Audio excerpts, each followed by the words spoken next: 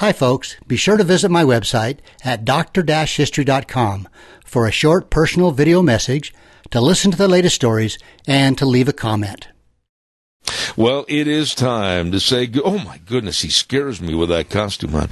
It's time to say good morning to one of my favorites, Dr. History. Good morning, Zeb. You like my costume, I see. Oh my goodness. I'm dressed just like you. Where did you find that mask?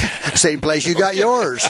How are you? I'm doing great. Great. Beautiful day out there today. It is in the neighborhood, and every week you surprise me with some of the things you find historically. What are we going to talk about today? Okay, I'm going to show you a picture here, and you can guess what it is. Choo-choo train. There's a train. Right behind it is the wood box. Yeah, but wait a minute. And right behind that is the express car. It kind of looks like it got blown to smithereens. No. See that right there? Oh, I see. That's a safe being thrown out. Being thrown out? Why are they throwing it out? Oh, I'll tell you that. Oh, okay. So, we're going to talk about America's first train robberies. Okay. All right. Is it like Butch Cassidy and the Sundance Kid where they used too much dynamite? Not on this one. Oh, okay. Okay. Right. So, America's first train robbery established a pattern kind of for all the train robberies that were to follow over the years. And strangely enough, the same train was robbed for the second time in exactly the same place and in the same manner by a different gang, but they had copied the crime from the first gang. In the same place? Same place, same method, everything. So the train was robbed twice in the same place. It was the Jefferson, Madison, and Indianapolis Railroad's train, and the scene of the robbery was Seymour, Indiana. Oh, my. Heard of that? I know quite a few spots in Indiana, but I don't know that one. Must be small. But anyway, the first sign of trouble on that night, on March 22nd, 1866, came when two masked men climbed down from the wood tender, which is right behind the engine, and ordered the engineer to stop the train. Well, looking down the barrel of a Navy pistol was something new for this engineer, and so he decided he would comply. Amazing that he would concur. Yeah. So two more masked robbers were waiting at that spot where the train stopped, and they climbed aboard the Adams Express Company's car and overpowered the messenger, the guy inside. Yeah. Quickly, they took from a small safe about $16,000 in cash. A second and larger safe was locked, and they wheeled it over to the side door and threw it out. Oh, that's the picture right That's there. the picture. Okay. And then a voice says, all right, go ahead, and to the conductor, and he stepped down from the passenger car, and the conductor got back on the train and gave the signal to move ahead, and he was confused by whatever had happened and did not learn for some time that his train had been robbed. He didn't realize that they'd taken the safe. Real sharp guy. Yeah. So anyway, the big safe the robbers pushed out the side door of the express car contained $35,000. But they couldn't get to it. It was found the next day by the detectives and in some bushes by the tracks, and its combination had been battered. I have a question. By a sledgehammer. Why would you rob a train without having the knowledge, let's say, of, hey, there's a safe on board with $35,000, let's get it off the train, but you don't know how to open the safe? Well, they got the first safe open, and they got it. But this other one, they didn't get open, so they threw it out, figuring they could get through to it. I see. Well, anyway, they got scared away, and by men drawn to the scene soon after the alarm was given, no one had the slightest idea who the train robbers were until a man named Gordon Kinney turned up. He said he had seen two of the Reno brothers riding in that vicinity earlier in the evening. Now, keep in mind this guy named Gordon Kinney, because he's going to come into play here in a minute. But there were five brothers, the Reno brothers, and they're throughout this story here, the Reno brothers. Okay. John was the oldest, and the others were Frank, William, Simeon, and Clinton. Okay. Now, John had... Never trust anybody with the name of Clinton. Or Reno. He had served in the Union Army during the war between the states and was regarded as a good guy, good citizen. And local officers hesitated to question the brothers, feeling that perhaps this guy named Kinney had made a mistake in his identification. I see, Well, a few nights after the train robbery, this Kinney was called to his door and shot dead. Whoa. He was the witness. No longer. Mr. Kinney's gone. He's gone. DOA. Yes. So John and Simeon Reno, with a man named Frank Sparks, had visited a saloon in the area and spent a whole bunch of money. As a result, the three were arrested on suspicion and locked up in Lawrenceburg, Indiana. They denied they had robbed the train, but did not explain satisfactorily where they had obtained the money they had spent so freely. Now, that's a common thing those guys did. They'd rob, smart. And then they'd go in and just spend all this money. Yeah. So they were removed to the Brownstown jail, from which John obtained his release on a $15,000 bail. So where did he get that? Yeah. Well, the evidence against Sparks and the Renos was not too substantial and was further obscured by a second robbery of the same train in the same manner at the same place. It happened a little later. Well, soon after the second robbery occurred, the sheriff received a tip from an undisclosed source that it had been committed by a guy named Hammond and Colleran. Okay. So this is a couple of shady characters, Hammond and Colleran, and they'd been suspected of other crimes, but for various reasons had never been arrested. Now this time they were taken into custody, were questioned, and were found in possession of a much more amount of money than most law-abiding citizens would be carrying around with them. So, they'd never accuse me of being a bank robber. Me neither. Just check my pockets. Well, they confessed to the second robbery, but they named the Reno brothers as having committed the first one. Oh, boy. So Hammond had long been, this is where it gets a little tricky. Hammond had been a long-time admirer of John Reno, the oldest brother's girlfriend. Uh-oh. Now, after the second robbery, he had gone to the girlfriend's house to pick her up, and they had planned to elope. Now, wait a minute. Who's this guy? Hammond, the was second train robber. going with one of the Reno's girlfriends. Yes, and then he and her were going to plan on eloping. Yes. This sounds like you might have a problem. Well, okay, here we go. So hiding in the bushes near the girlfriend's house. Oh, I knew it. John and Frank Reno. Yeah, there you go. They rushed out. They beat Hammond almost to death. They took his money and later saw to it that the sheriff was tipped off about the second robbery. Uh-oh. No honor among thieves. Choose your friend. Yeah. So how did Hammond know that the first robbery had been committed by the Reno brothers? His girlfriend had told him. He said, but when the girl was questioned, she denied this. She's a troublemaker. Yeah. But both Hammond and Colleran were sentenced to the penitentiary, and while the case against Sparks and the Renos kind of hung out, nothing being done about it. Really? Because there was they didn't have really good evidence. Just kind of hearsay. Yeah. So, anyway, in December of that same year, the county treasurer's office at Gallatin, Missouri, was robbed by two men of $22,000, and that was more than the Jesse James gang had gotten at one of their robberies. Yeah. Anyway, a few days after that, the Pinkertons arrested John Reno in his home at Seymour. That guy's in trouble again. He is. One of the persons at the scene of the crime, having recognized him, he was quickly convicted and sentenced to serve 25 years in the state penitentiary at Jefferson City. Whoa. So here's the oldest brother now. The oldest Reno. He's in jail. Yeah, he's gone. Okay. Now, but if anyone thought the arrest and conviction of John would end crime in Indiana, they were mistaken, because another train was robbed at a place called Marshfield. Here we go. Now, just as the engineer stepped down from the cab at night to make his usual inspection of the engine, he was struck over the head and crumpled to the ground. Now, unaware of the drama unfolding, the fireman dropped down on the other side of the engine to direct the woodyard workers in their refueling job. They were putting more wood onto the train. Yeah. Well, as he got down, a fist smashed it. He got hit with a fish. He got hit with a fish. That'll that get hurts. you every time. That will. So a fist smashed into his face, and something hit him from behind. Now, the wood handlers were covered with a gun in the hands of a masked man, and in a twinkling of an eye, there were masked bandits all over the place. The express car was uncoupled and began moving away from the coaches. Oh, it was on a hill. Well, no, they were flat, but they uncoupled all the passenger cars. Oh. And they took the express car and the engine down the track away. I see. Okay. Now, knowing nothing of all of this, the express manager sat sleeping beside two old-fashioned safes, which contained more than $100,000 in cash and government bonds. So he was asleep in the express car. He didn't know anything. He's in the car. Yeah, he's inside. He's the guard. And he's rolling down the tracks. Yeah, and he doesn't know that anything's going on. Anyway, the robbers forced the express car open. Suddenly, the messenger leaped into action, but it was too late. He was overpowered by 4 or 5 masked men. They beat the heck out of him. Or literally. Then hurled him out of the car and over an embankment. You wouldn't want to be one of those guys, right? Did he live? Yeah, yeah. But he just kind of got bruised up. Kinda. Yeah. Anyway, they got back into the locomotive, which moved slowly down the track about a mile north of Seymour. The gang abandoned the engine and disappeared into the darkness.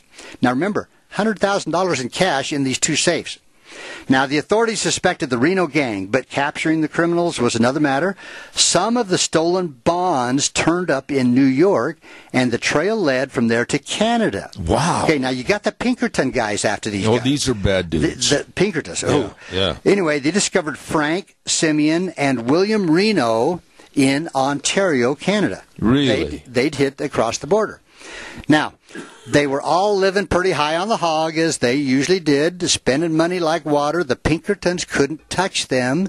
Train robbery was a new offense at that time and wasn't covered by the extradition treaty between the United States and Canada. No So the kidding. Pinkertons could not do So they anything. could sit right down at the same table with him, and they Right. couldn't arrest him. Yeah. So William and Simeon Reno actually kind of slipped up. They crossed back into the border into Indiana. Dumb. But Frank Reno stayed in Canada for a while. Now, fearing that another train robbery was coming up, the detectives alerted crews. They concealed armed guards in the express cars, and the attempt was made at Brownstown, some 10 miles southwest of Seymour. As in the Marshville job, the bandits boarded the engine. They ordered the engineer and fireman out of the cab. Then they uncoupled the express car, just like the other ones, from the coaches and proceeded to a point several miles away. So the passenger cars are a couple of miles down the track. These guys are a couple of miles ahead. May I ask a question? Sure. How did they know that there was money on these respective trains? I can only assume that they just figure an express car is going to be handling money. And I don't think they would know how much. Taking a shot in the dark, and they might not get anything but paper. Yeah, that's right. So anyway, as they kept going, the bandits boarded the engine. Like I say, they ordered the engineer and fireman out. They uncoupled the express car, proceeded down the tracks. The masked robbers were surprised to find the door of the express car actually unlocked, which kind of surprised them. Yeah, really. And they were completely bewildered when the armed guard went into action. So, what did he do? Well, I'm going to tell you. Okay. I wouldn't leave you hanging for a Time for a commercial. For a time, there was a bunch of shooting going on both sides. The guard was uninjured. The whole gang got away, but one was believed to have been wounded. Okay, so they didn't get any money. They didn't get any money. No. But a few days later, when the officers learned that a friend of John Reno had gone to a doctor to have a wound bandaged, they arrested the man. Got him. And his name was Elliot, so he was part of this Reno gang. Yeah. Well, Elliot identified the other members of the gang. He turned on them. That had attempted to rob the train as another guy named Charles Rosenbaum and Lefty Clinton. There's that Clinton name I told you. Clifton. Oh, Clifton. Okay. Anyway, they were taken into custody, and with Elliot, they were put aboard a train.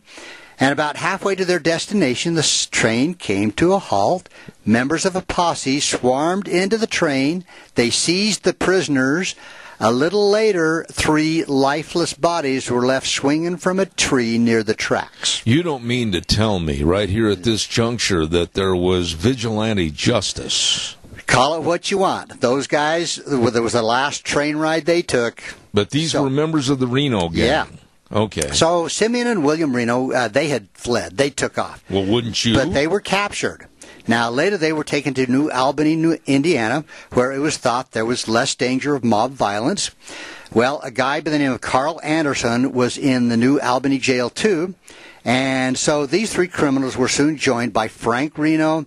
And when the Pinkertons somehow got John out of Canada. Okay, so now you got 3 Reno brothers now in jail. Were there ever any charges brought up against the vigilantes for hanging those guys? No. No. Don't know who they were.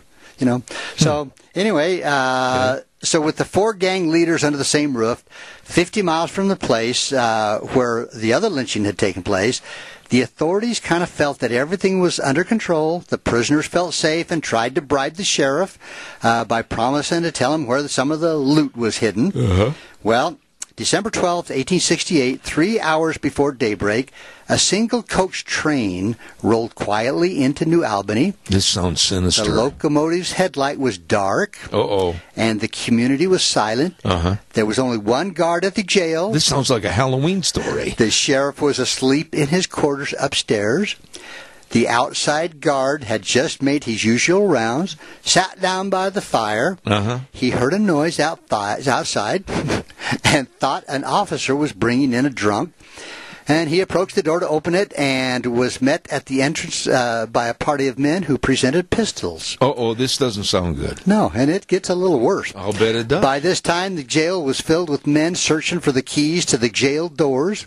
The sheriff, who was upstairs, he opened the door to be met by a group of men with guns. And anyway, the masked men fired a few shots, and the sheriff decided he maybe should cooperate. Okay, yeah, good thought. Good thought. Anyway, so they had the jail surrounded, and the sheriff said, "Don't shoot." He says, "I'm the sheriff. Don't shoot." Anyway, now one of the gang did fire a shot, and it did hit somebody in the right arm, one of the deputies. But anyway, the threats and pointed pistols did not force the sheriff to divulge the hiding place of the keys. Really? So about a dozen armed men entered the room where Mrs. Fullenlove was in bed and demanded the keys. Sheriff Fullenlove, hearing the demand, called to her. Get this, he says to let them kill her rather than tell where the keys were. Wait, whoa. Stop. All husbands need to listen carefully to what mistake this man made. He told the bad guys, kill my wife. Kill the wife. And don't tell the guys where the keys were. And then he told her not to say anything where the keys were. Right. How long did that marriage last afterwards? I don't know. It doesn't say. Anyway, they finally found the keys. So, without killing the wife.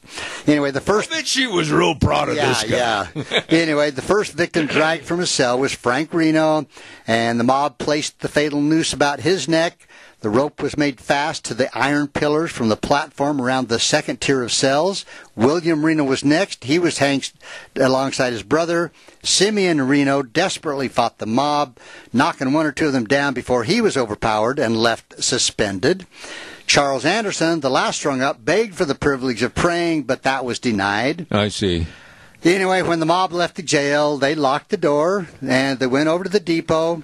They got back on the train. And they left on this train just rather quietly. Anyway, the news spread like wildfire. It was estimated that there were from 75 to 100 men in this group. That were on the train? This vigilante, but they were never determined who they really were. Really? So John Reno, who started the whole thing, served out his 25 years, came out of prison. His friends and family were all gone, and he simply disappeared. So easy did the great American institution of train robbery come into being, and it set a pattern for a whole generation of outlaws. Let me ask you a question. Who were the two guys, the two Reno brothers that they ran away? John Reno and who? Let's see. Now, I'd have to look. No, but two of them got away. For a little while. Yeah, for a little while, but then they were caught later. Yeah. And they were lucky that they got caught by a fairly decent bunch of people. Yeah. But eventually they all met their demise. At the end of a rope. But hey, they made a lot of money and had a lot of fun for a little while.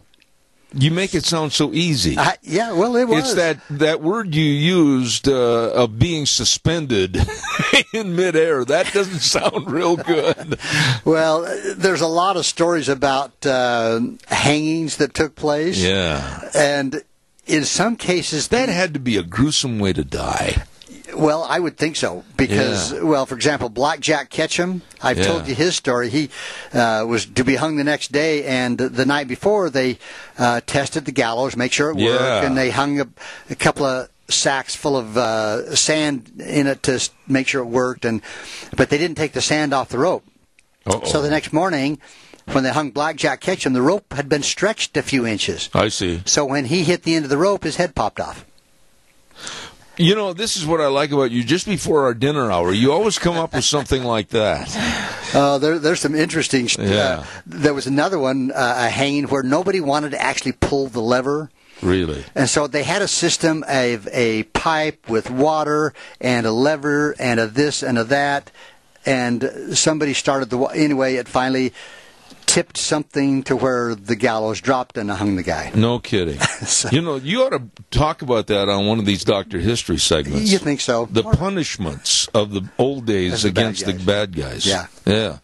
Well, there you go. You would have thought that they'd have had more concrete ways to rob trains without getting hung. But, I think a message was delivered. I think it was, too. Yeah.